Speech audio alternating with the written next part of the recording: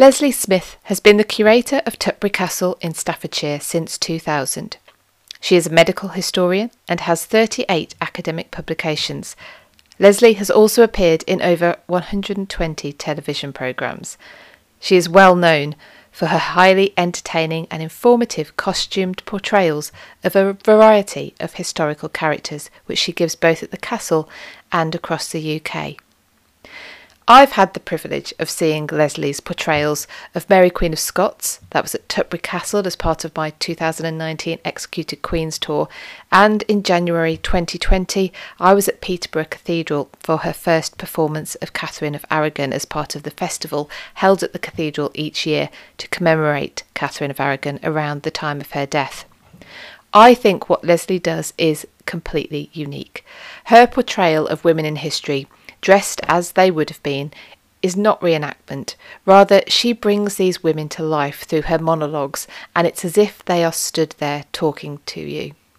Now, Lesley has kindly agreed to join me today and answer some of my questions about her characters, how she develops them, and how she prepares for them.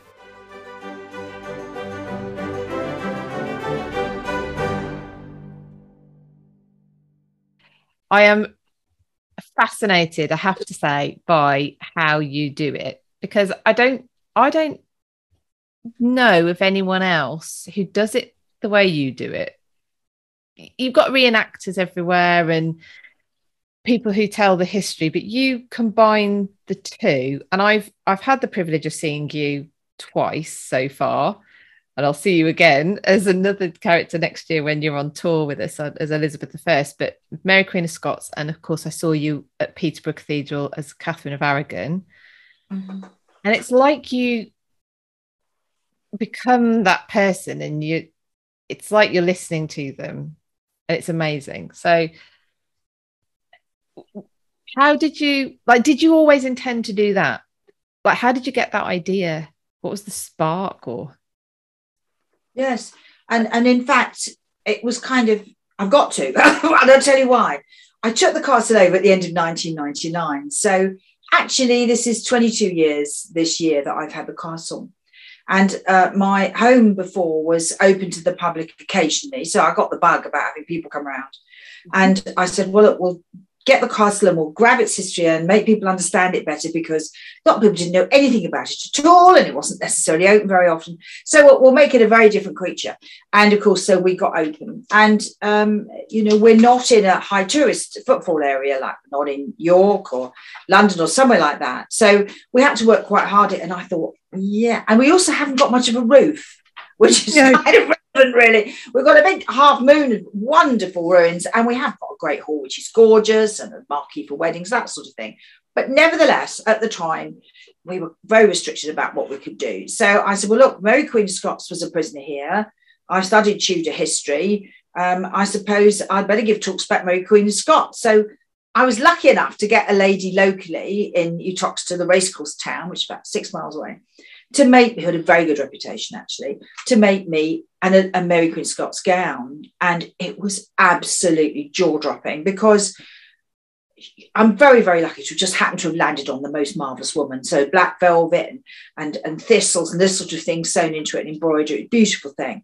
So I started off by just talking next to a model wearing it. This is how Mary Queen of Scots was at the castle, and so on. And people quite liked it. And then I started wearing the gown and talking about her. Then the white face came along next, and that was a big change, because we went, that woman looks very strange. We must bring our friends to see her. I mean, that's English humour, isn't it?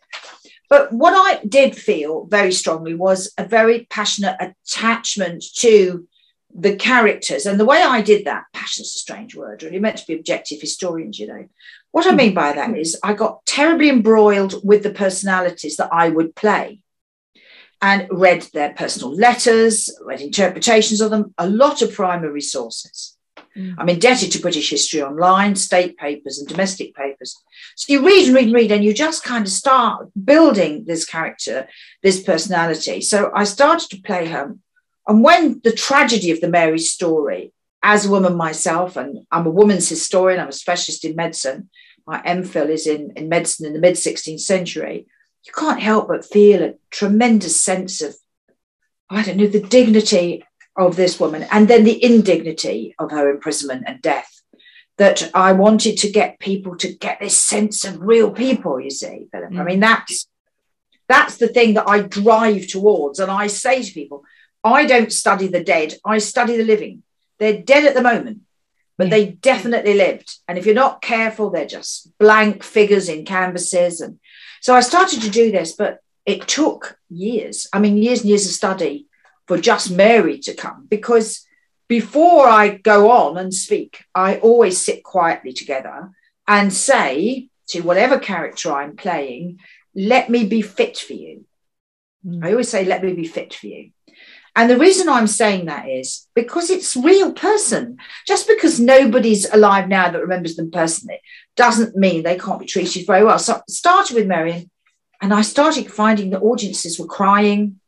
That wasn't because I was so rubbish and they wanted to leave. I mean, that was always a risk. But people were crying when we got to the death scene. And I tried to be as responsible as I could be about the facts. You know what? It's very easy to kind of, what do I mean, over-dramatise or tart things up a bit.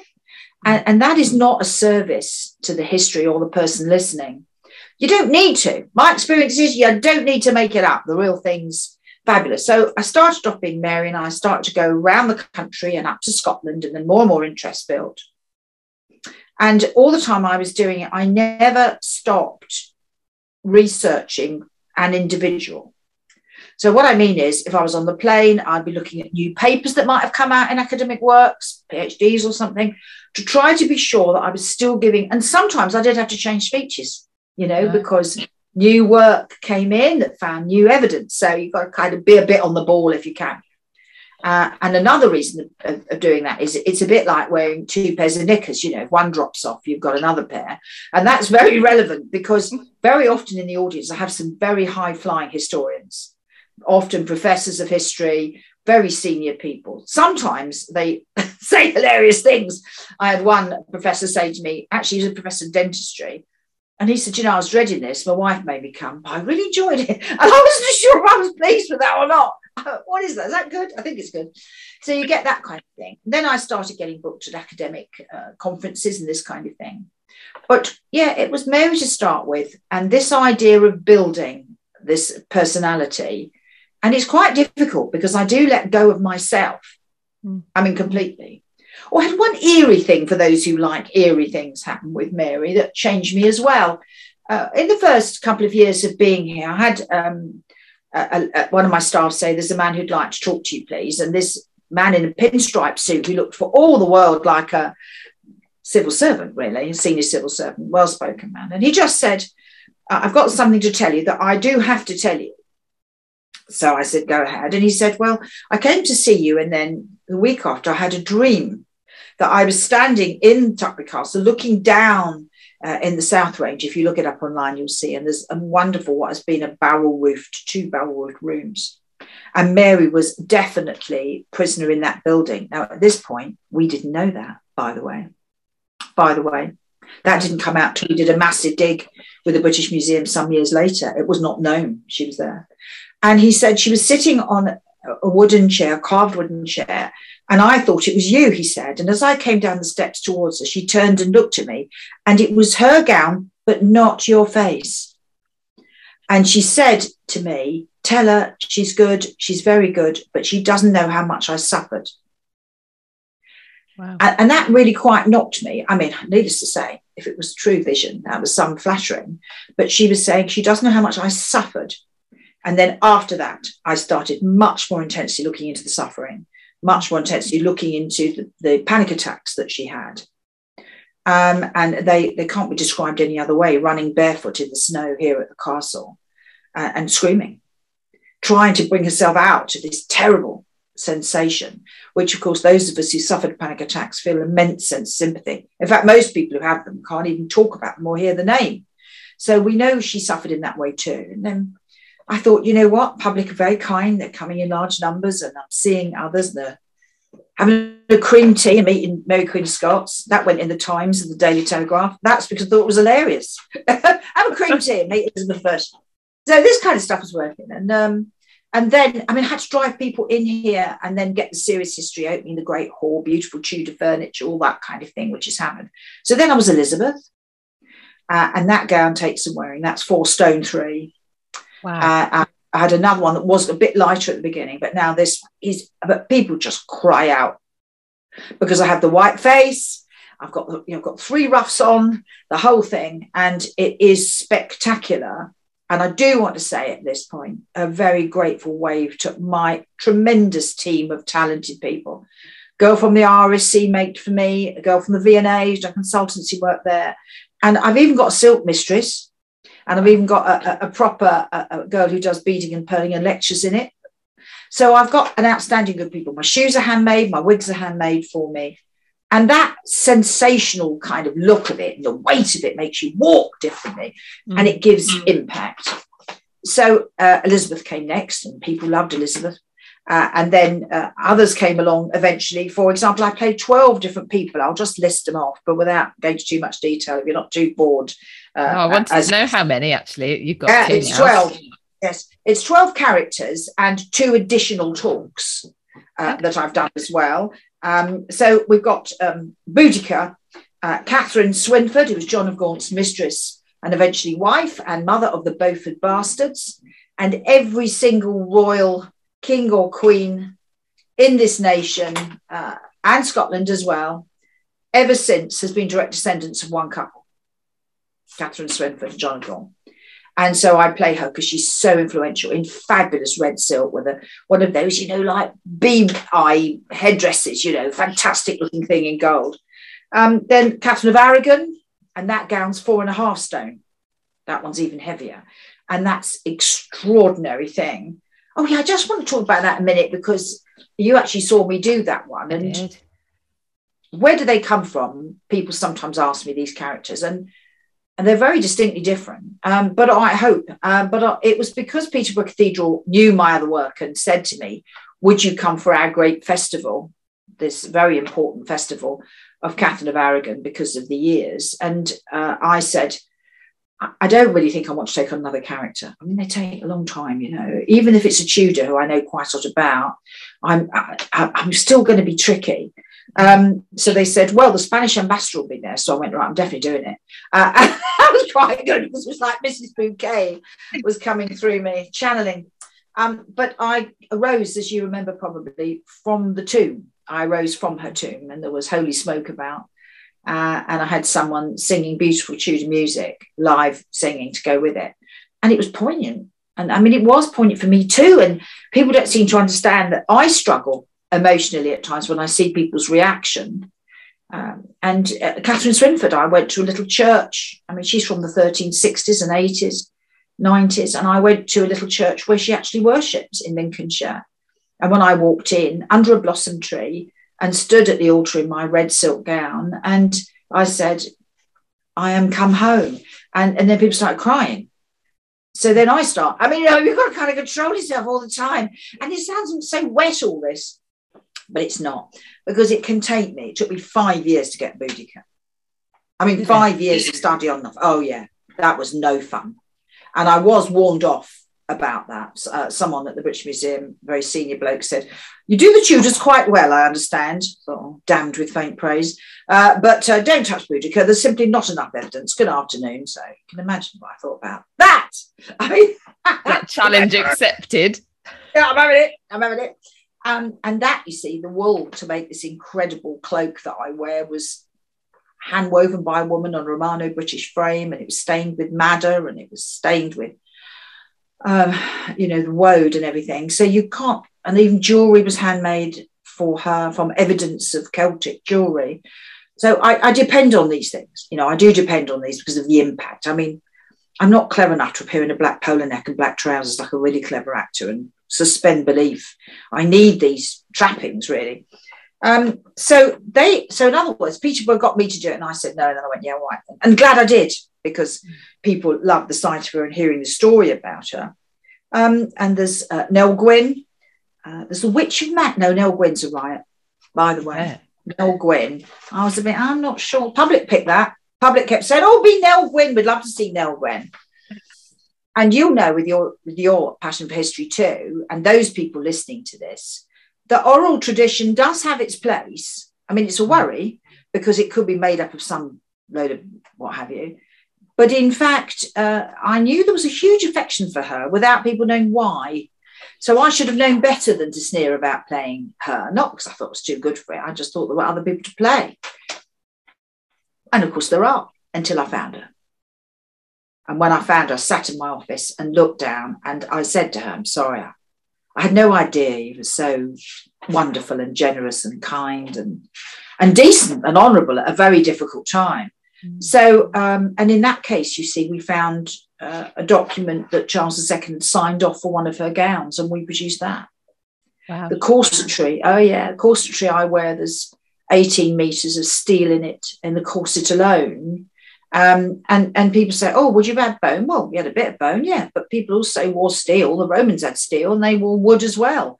And I'm very well advised, about that. There she is in a blaze of red wig, and she's the one that when people have seen everything, they very largely like the best, they do.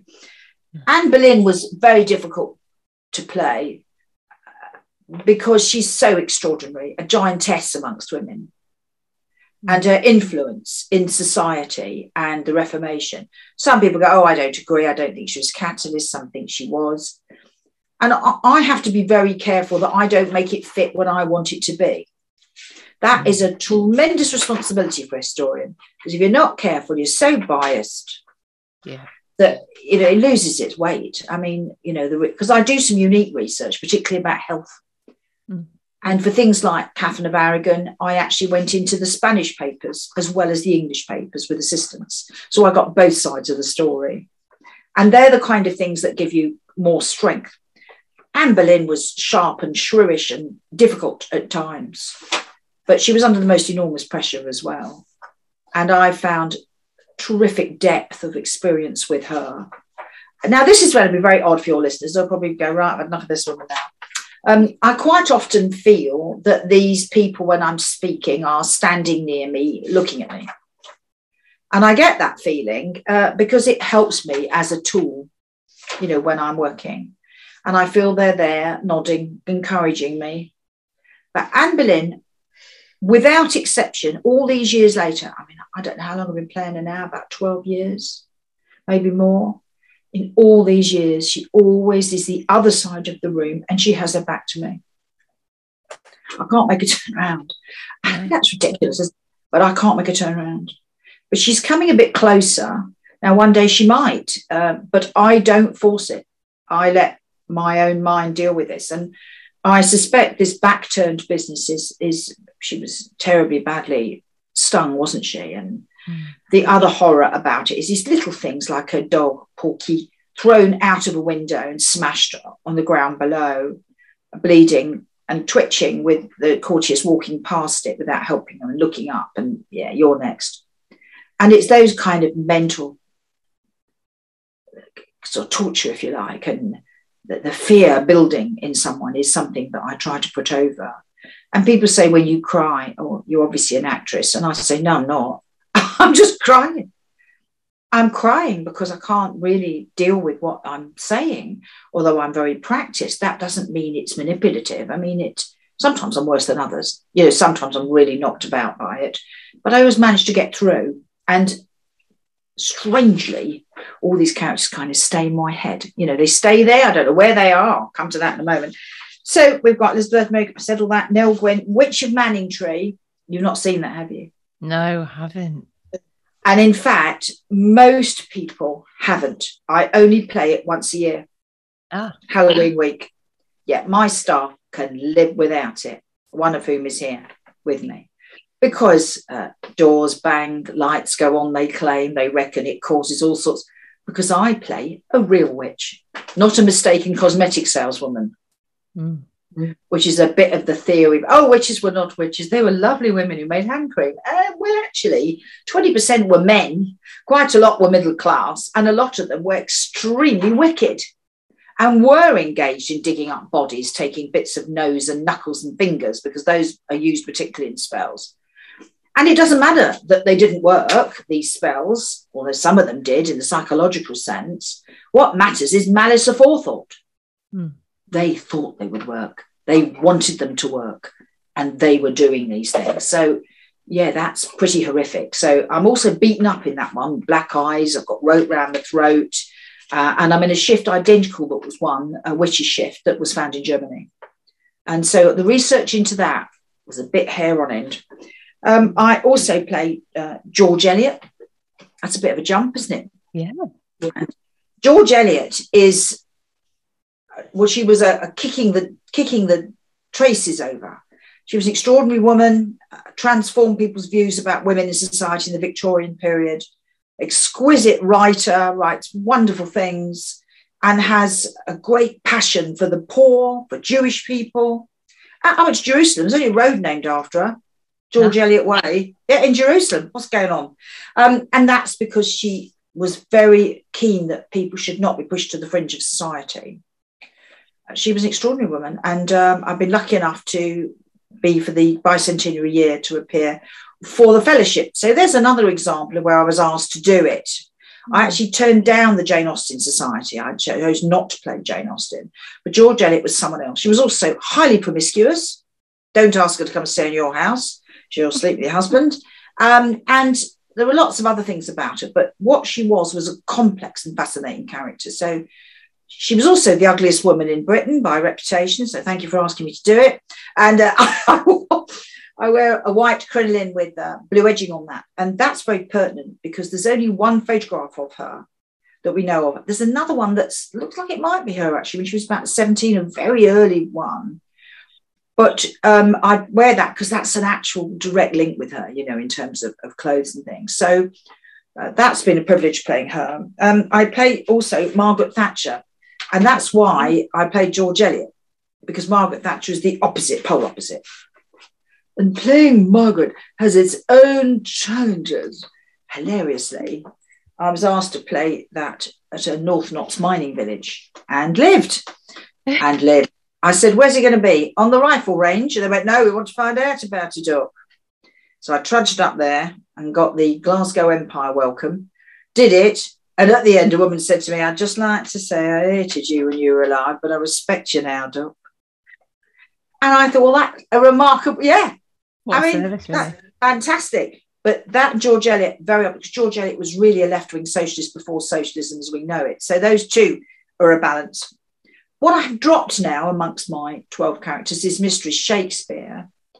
And the reason I dropped her was she's even more of a vaporous figure, if that's possible in many ways, than Boudica. I mean, in some respects. And, you know, we've even got her baptism name. Was it Anne or was it Annis? Because it changes. Ever so interesting. So, Shakespeare's pretty vaporous as well, but he more so. And so it was an opportunity for me, however, to talk about middle-class life. You see? Nell Gwyn was very much from the gutter and then rose through the ranks, but this was someone who sat very nicely in the middle there. So, yeah, and I decided to drop her because I advertised as Anne Hathaway. I sold it in. But, you know, the bite wasn't there. I didn't have people wanted it, and I was happy to do it. But, you know, it just felt too shallow. Does that make sense? That makes sense. It just felt I just wasn't getting a big enough grip on it. And one other person I play as well, who is Peggy Knight. Peggy Knight was one of Churchill's SOEs. She's a 1940s person. So these relatively modern ones are kind of weird, but at the same time, they're fascinating to play because I actually get to speak to people who knew these people, you know, like Margaret Thatcher. A lot of people know her. I don't play her for political purposes, you know. I play her because she's a woman who was extraordinary for her time, like Orlando, this Marmite character. So that's amazing. And Peggy Knight, I had the SOE people come to see me, archive experts, all sorts of fascinating things. For that costume, I got a 1940s Vogue model pattern, gave it to a tailor, managed to get some English tweed and had a 1940s suit made up. And yes, there's a very big investment on these gowns, but it's worth it because when I come out and I'm wearing the whole thing, it really helps me with portraying it, but it also makes people amazed. They were amazed by most things. Oh, when I played Peggy, I must tell you this, a couple of years ago, I was at it was one of my first performances, and I was at Bomber Command area, playing there to a large group. And as I went out, there was 2 old boys sitting on a table on the way out, and I heard one say to the other, there was about 120 in the audience, I fell about. As I went past, he went, "She's remarkable, that woman, for her age." Yeah, I would be 99, mate. Yeah, I'd be remarkable, as I was clipping along in my coupon busters. And the great challenge for me and anybody who does this, yes, there are enactors. Some of them have a degree in history. It's not necessarily very common because we have a lot of folks here, but, amateur means lover of. You can have a great passion for things. But yes, what I do is unusual. I think I am the only one, I'm told I am, but I'm published for the Royal College of Gynecology with my work on sexuality and fertility in the 16th century. And that gives me a bit of clout, you see. So that helps. And because of that reason, I've also appeared and spoken abroad and at a lot of conferences to do with medicine, which is great because, it's my subject area. And all the time it's a privilege, people who listen to me now will know that when you find yourself reading for the first time something like Xiao Pei's description, who was the imperial ambassador on the 19th of May, 1536, as Anne made her way to her death, he writes word for word what he sees. Wow. And you gasp. Yeah, you gasp. Because suddenly there she is walking in front of you and there she is real. So my interpretation has to stay as tight as I can get it. And as I get older, I'm having to drop things. I'm thinking about dropping more things. Not everybody, but, some of the characters. When I'm Boudica, it doesn't matter because I've got a blue face. So it doesn't really matter about that. But you're a bit conscious. And one woman said to me, or one young woman said, "Couldn't you play Catherine Howard?" I went, "Listen, she was executed when she was a teenager. We're pushing it here. There's a limit to this relationship." They're brilliant, aren't they? But I have a sort of different approach. So there we are. So sorry, that was rather a ramble for people listening to this, but I think you'll understand what I'm saying. It's fascinating. So the costume is obviously a huge part for people watching, but did it help you? It sounds like it does get into that character as well. It does. Yes, because we get right the way down to the underwear and the right fabrics and the right shoes and these things. So when I'm in it, and what underwear there was, when I'm in it, I'm feeling what she would have felt, because things have moved on and interpretation of pain and sensation might be slightly different, but I've still got skin and they had skin. And, the description of childbirth, eating green apples, they describe it as, is the same. So there are definite similarities. And the very heavy costumes do make me walk differently, and they're meant to. They are designed to do that, so that there's no doubt that I am not a sort of free-spirited shepherdess picking a lover from a field. I am a queen and I look like one. And because, children, they pin it for you. They will say to me as Elizabeth, "You're so beautiful." And do you know what I'm not? It's beautiful. But they understand the power of what they're seeing. They understand about power. And because of that, they realise it's important to stay well enough. I had a local kid who used to come every Sunday. He was about 6 till 8. For 2 years, this kid came or more. Every Sunday, and sometimes would say, "We're on holiday next week." When I was being Mary Queen of Scots with the white face and the outfit on.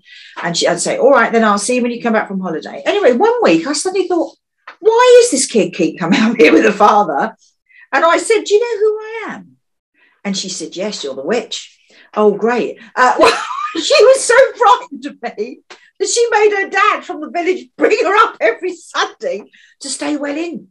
Her father looked at me and went, "Sorry, Mount, sorry." I had no idea this child thought, "Blimey, she's a bit frightening. I better be a bit careful." And what you're really, that description describes in some ways what the masses might have felt about the impact of seeing someone, like that. It's so very different, you see, particularly when sumptuary laws were firmly in place as well. So what else you got to ask me? I'm so sorry. It's interesting. I'm just thinking about that because obviously we, like the Tudors especially, we know we're very good at, had an eye on the theatre of what they were up to. But actually, in the age obviously before, even a photograph or, you know, a good sketch, I think they would be seen from afar, I suppose. And they have to be big and colourful, and you know, if you think about the ruffs and everything is sort of designed to make them a bigger person, yes, a bigger larger than entity. life. Yeah, almost sort of goddessy. Well, it was more involved than that. Even with Elizabeth, I appeared at Burley House last week, and I'm appearing next year for the whole family. So we've got all these Cecils coming in from all over Europe.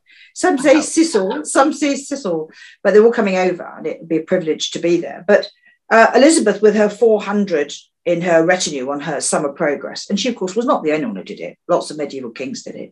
It's a way of suppressing uppity earls. But when she arrived in Stamford, she had with her 2 camels with jewelled collars. And of course, that's absolutely arresting. And the reason she did that was because she realised Crusaders were by tradition set off from there, and she was acknowledging local history that people knew and were proud of. But as well as that, she knew it again, it's the theatre. But I mean, Edward III, who was in fact father of John of Gaunt and the Black Prince and all these people, he and his wife were busy. There was a lot of children in that family. I mean, when they had these massive sort of dances and feasts, on one occasion, he wore a swan on his head, a stuffed swan with the wings open. Wow. People, and like eagle head, I mean, just incredible things they wore. And somebody at the court said, thank God for King Edward III and his wife Philippa, for they did invent clothes. So we think of the Tudors as spectacular, and they were with the Ruttons, but this lot, I mean, there's some spectacular clothes with them. Ermine, when you flick your feet, you know, underneath your gown. Men wearing pink when they're boys, and girls wearing pale blue because pink is watered down red and it's not the other way round. And, you know, you just find out loads of great stuff, really. Yeah, loads of great stuff. There's so many things for us to find out. And we'll go, no. Like toothbrushes, toothpaste, what's it made of? How did we cope with periods? What did we do to have a boy? Was it different? Yes, it was different. It didn't work, but we thought it would. And that's the kind of thing we mean, you see. So as well as the characters, I also give a talk on Sex of the Tudors. I've got one coming up next time at Abbey Theatre in Nuneaton. And that just goes through lots of things I talk about, from condoms to childbirth and that sort of thing. But the proper childbirth talk is another talk, which is giving birth to the Tudors. So I do those 2 as well. I made 4 appearances as Hester Thrale once, who was Dr. Johnson's mistress, especially for the Hester Thrale people and Dr. Johnson Society. But, you know, with a huge white wig, like a pantomime dame, really, with this pale green gown. She was a formidable intellectual. She learned Hebrew one summer, like you do. Way to fill an evening, isn't it? She was absolutely brilliant. But in saying that, nobody's heard of it. There's no point in me promoting that. You know, I mean, if I want to make sure I stay in business and I'm able to produce funding, but also not everything is done for money. Definitely some things are definitely done. I do charity work anyway, but also because I'm just really keen that everybody should find a bit of history that makes them go, oh, that's marvellous, you know, that's marvellous. But the Elizabethans were very clever about staging. Look at the Field of Cloth of Gold. That's great. It's interesting as well, though. I think if you're taking the characters that people know and familiar with, and you know you can get a lot of people to come and listen about, and then you're introducing history that they don't know in the period they love. And I would hope, because I try and do this with some of my stuff, that then pricks their interest to go and look at the periods they think aren't interesting, or the areas of history they think aren't as interesting, because it opens up the mind to think, okay, there's stuff everywhere to find out, and that is, you know, it is interesting. Like the whole, we won't get onto it now, but the whole pink and blue thing. Yeah. You know, there's women at the moment who won't dress their baby girls in pink because they think it's it's sort of giving in to some kind of stereotype, and then you find out that it's just connotations that have come about in our time that were totally different in another time. It's incredible. But what I wanted to ask you, because each of your monologues, how long do they last? They're long, aren't they, that you do? Yeah, It depends on the audience, because I'm not scripted. I should say that's that what I wanted to ask. Yeah, go on. Yeah, what happens is I write sort of a big long thing, you know, about 30 pages long. And it's got stepping stones in it. And those stepping stones are the hard history that you must do. You've got to do kind of birth year. You've got to do, you know, marriage, all that sort of thing. So a lot of those are date orientated, but not, or individuals that come into the picture of the person I'm playing. So they're there. And then I write loads of research, and I footnote it nearly always. I make a mistake if I don't footnote it, because if people say to me, where'd you get that from? And I'll say, fantastic, let me go and get my note. And then I can, you see, you've got to kind of justify. I can't make it up because you fancy it. No. So that's what I do. And you're very responsible the way you run your business to make sure things are responsible, you know, and exciting. So that's what I do. And then I start to cook my people, my girls. It's a bit like being on the stove and very slow. I think it takes 6 months before I'm anything like seeing, you know, I'm all right, it'll do. But it gets much, much better. And then gradually you get more and more personality emerging. And some people are self-pitying, some are really aggressive, and these things come out. So after a while, I suppose it becomes a script. But like the other day when I was at Burley, I spoke, they're always about 3/4 of an hour to 50 minutes. The first Catherine of Aragon I did, I think, was 1 hour and 10 or something. That one you saw, I think, at Peterborough, because there was a lot to get in there. It was a terrific life. And so consequently, I'm speaking, but I'm wedging in things that are directly pertinent to the group that are listening. If I have midwives, for example, you know, I'll include some of my midwifery bits in there. I had, unfortunately, no, not unfortunately, but fortunately, because they were absolutely wonderful. I had the, something, it's called something like the British Society of Embalmers in. So I came out as Mary Queen Scots, and they had a Christmas party with us. And I came out as Mary Queen Scots and said, I'm the only client you'll meet twice. So that was quite funny. We managed to sort that one out. So you've got to kind of be a bit on the edge. And if you feel people are getting too weighed down, you have to kind of lift it a little bit. And so that's what I do. I write down. And once when I was in Stafford, I noticed there was a chap at the front who was making copious notes. And I quite often talk to people who do that, not because they're necessarily pinching what I'm writing. I mean, I have had that, actually, you know, when my research is, you know, you've got to expect a bit of that.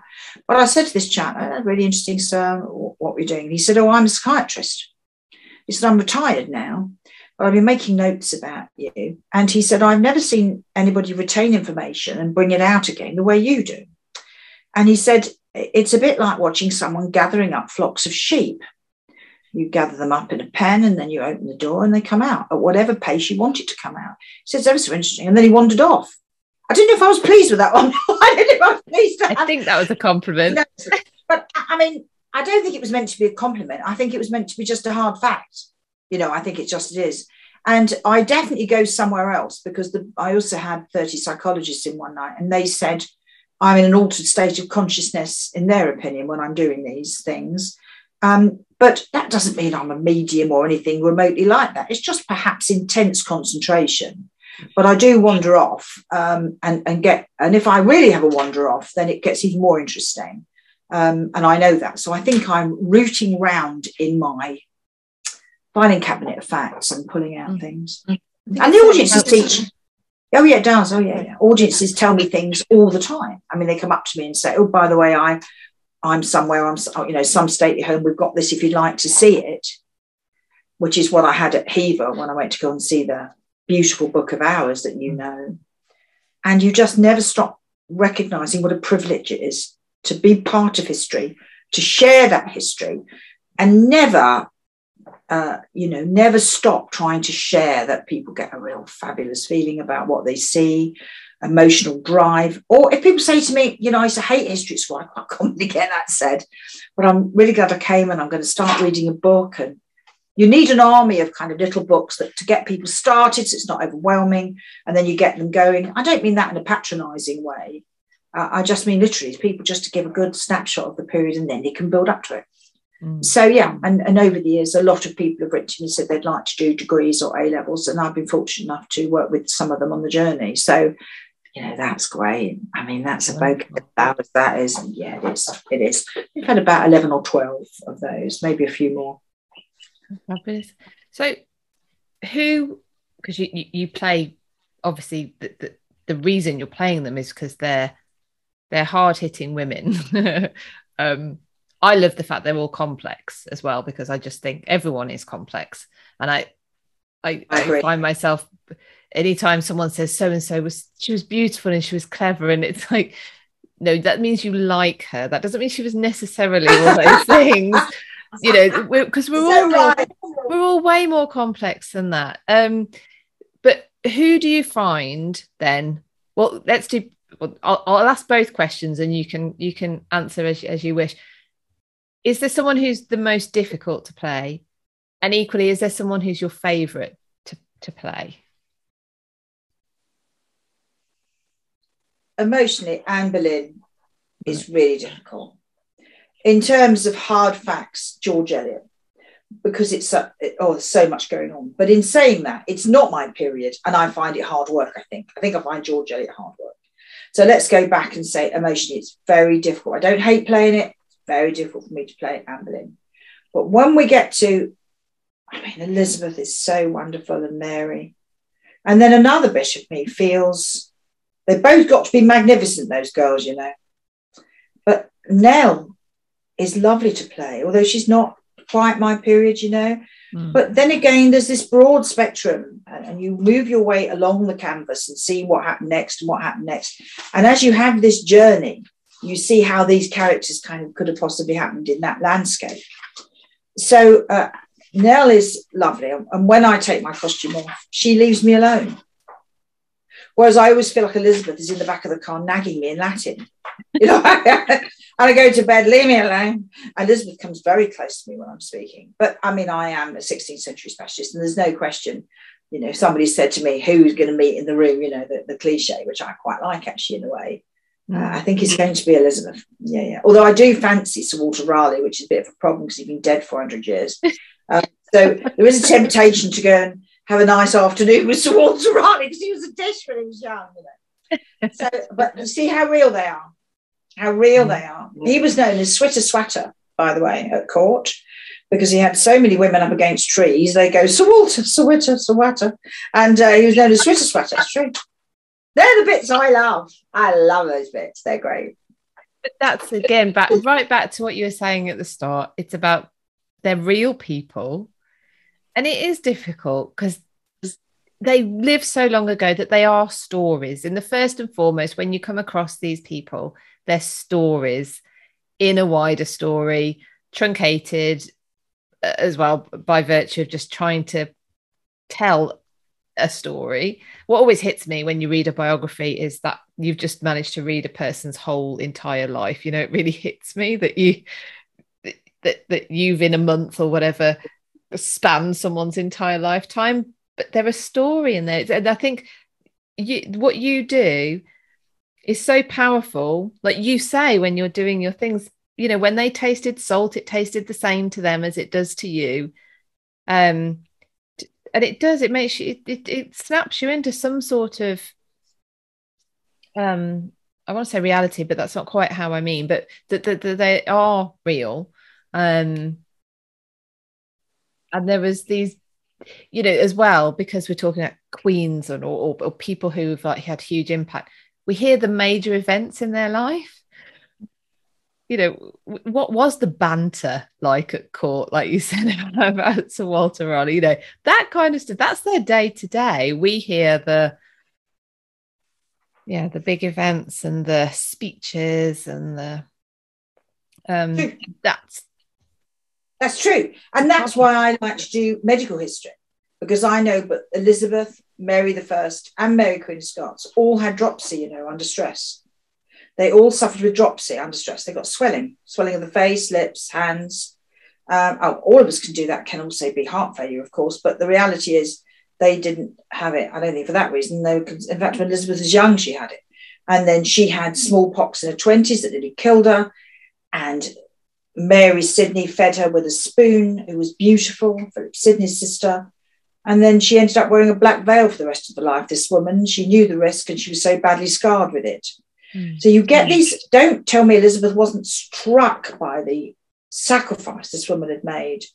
But Elizabeth also had a bawdy sense of humour. She took her shoe off and threw it at people. She used to swear at people. She got a vindictive sense of humour that was really funny. But at the same time, if you were on the end of it, it was no fun. And, you know, this idea of Henry VIII eating chicken legs and chucking them over his shoulder, whereas in fact, he was absolutely beautiful, fit as a dog and gorgeous when he was young. Throughout his 20s and 30s, it's only later on all that happens. You're right, though. We do the big events and the speeches. It is truncated. But if you do something of their medical history, you start to see the person more. Like Elizabeth had 2 panic attacks. There's no only way to describe them. She was carried out of church senseless with fear. You know the impact it can have on people of various illnesses like depression, that kind of thing. And that can give you this melancholic kind of sense sometimes of things coming and how people reacted. But of course, faith was a massive impact as well. The way people perceived heaven, intercession of the saints. I mean, you wouldn't say you were an atheist. They'd think you were nuts. I mean, it's got a lot we on about you, loony. So this idea of the recording angel and heaven and hell and all things are very, very real. And so consequently, how they behaved, even if they were doing it on the quiet, they knew the recording angel was watching, which means come the weighing of souls, they'll say, right, do you remember when you, etc. And that's the kind of thing that people were very conscious of. And so you're aware of a bit of a wariness as you walk through life. And then others, it's very quick, you know, to say, oh, they must have been mad. Why? Just lets people off the hook.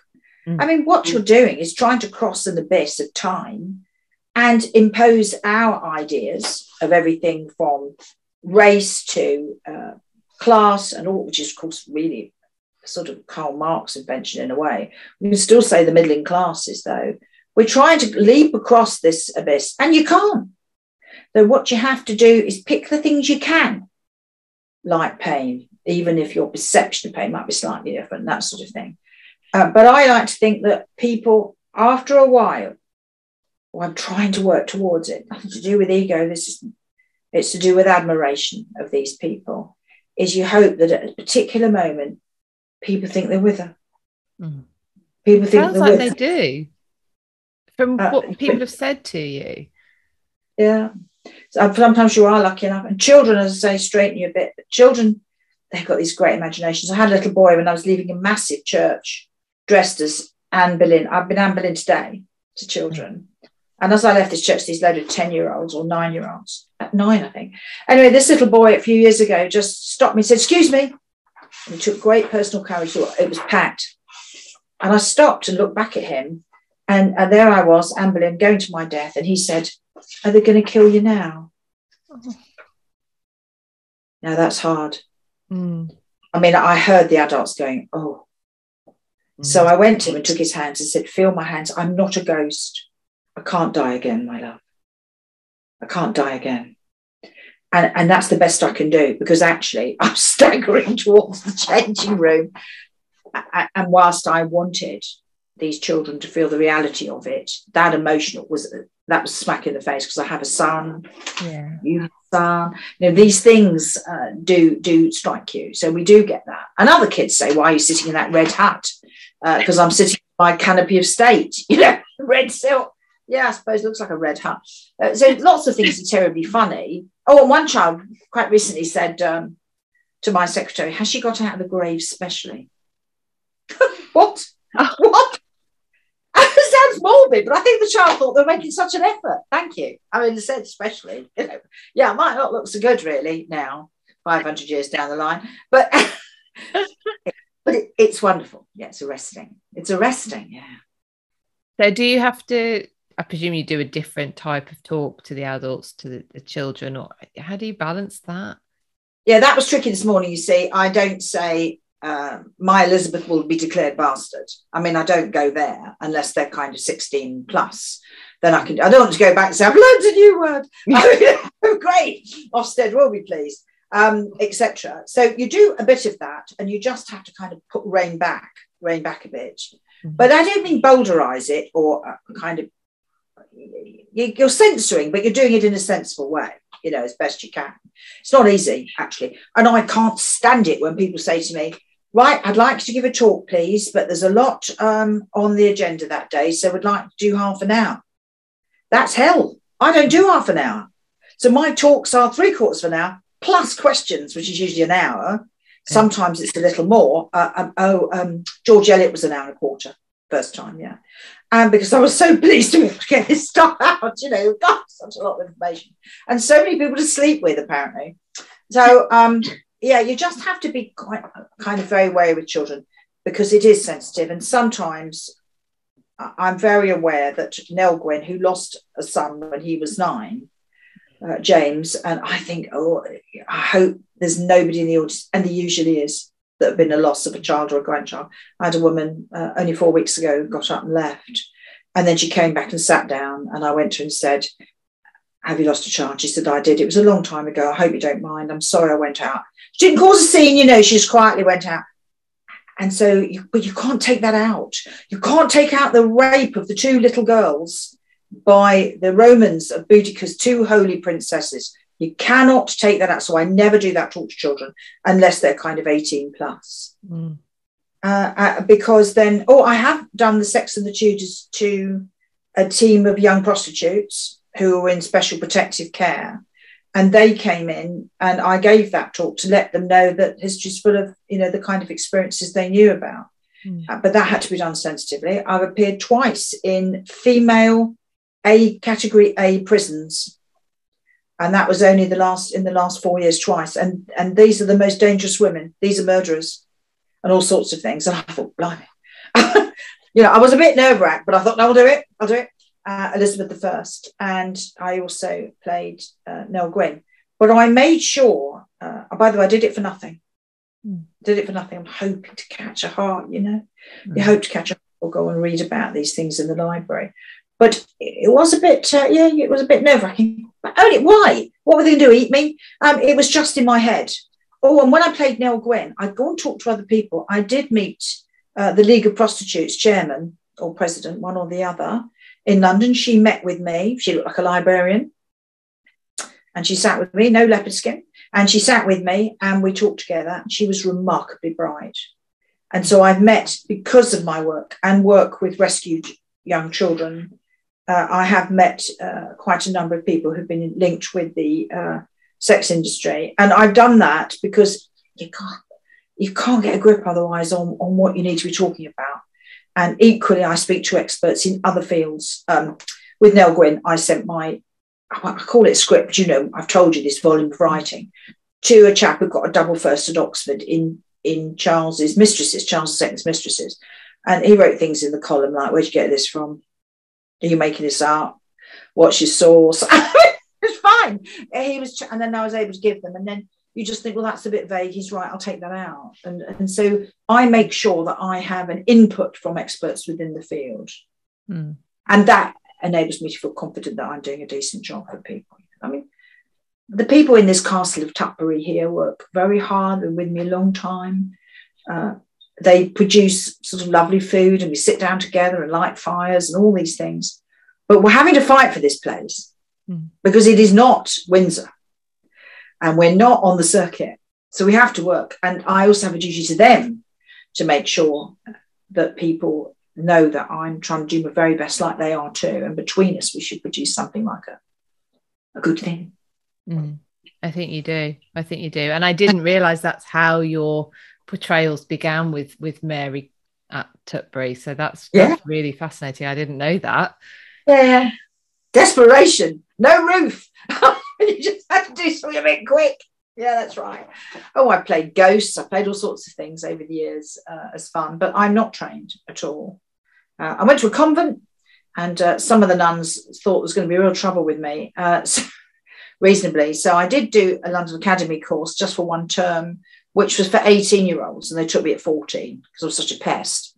So I did that, and I never thought I'd use it, but I do. It's interesting, isn't it? You don't know when these things are going to come right. That's right. That's brilliant. Well, thank you so much for today, because I've known you for so long now, and I've never asked you actually about you know, we've talked about Mary, we've talked about the castle. I've never actually had a chance to ask you about your characters, so this has been really great. I've really enjoyed it. Thank you. Thank you, Philip. And I'd like to say to everybody listening to this blog, what's happening in this conversation, how take faith if you are passionate about period you love. Take heart that there are other people like Philippa and I who are out there, and we're flying the flag as well. And there are some great things to do, and we can fulfill lives with finding out new things. And Philippa does all of this as well. So I want to say good luck in what you're doing, history hunting, and thank you.